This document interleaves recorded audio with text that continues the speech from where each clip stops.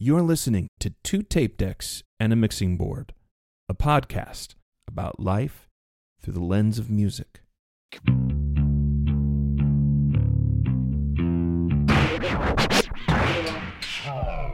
B-Sides. Random thoughts, musings, and outtakes from the creative minds that bring you two tape decks and a mixing board.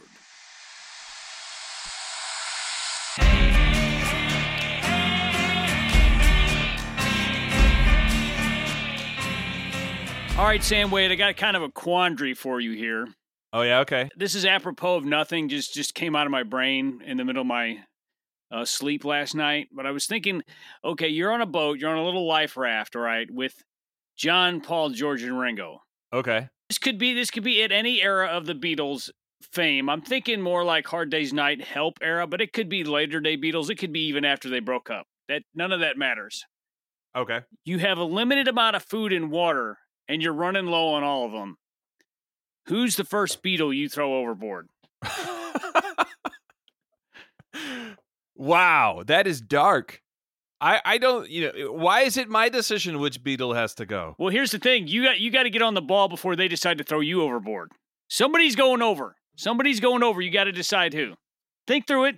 Okay. Well, I think that answer is easy for me. There's only one of the Beatles that ever dreamed about being in an octopus's garden, so I think that he secretly can breathe underwater, so it's going to have to be Ringo. And I know that he's going to, he'll be like, peace and love, and then he'll be over. Wow, I was going to take a whole different approach here. All right, what's that? I'm going most likely to turn on me. Paul, he's a vegetarian. When it gets down to the cannibal part, Paul's not going to break his vegan thing, so I'm not worried about Paul. I'm not particularly worried about Ringo. The two that I got my eye on are John and George, because they're the kind of snarky, bitey ones.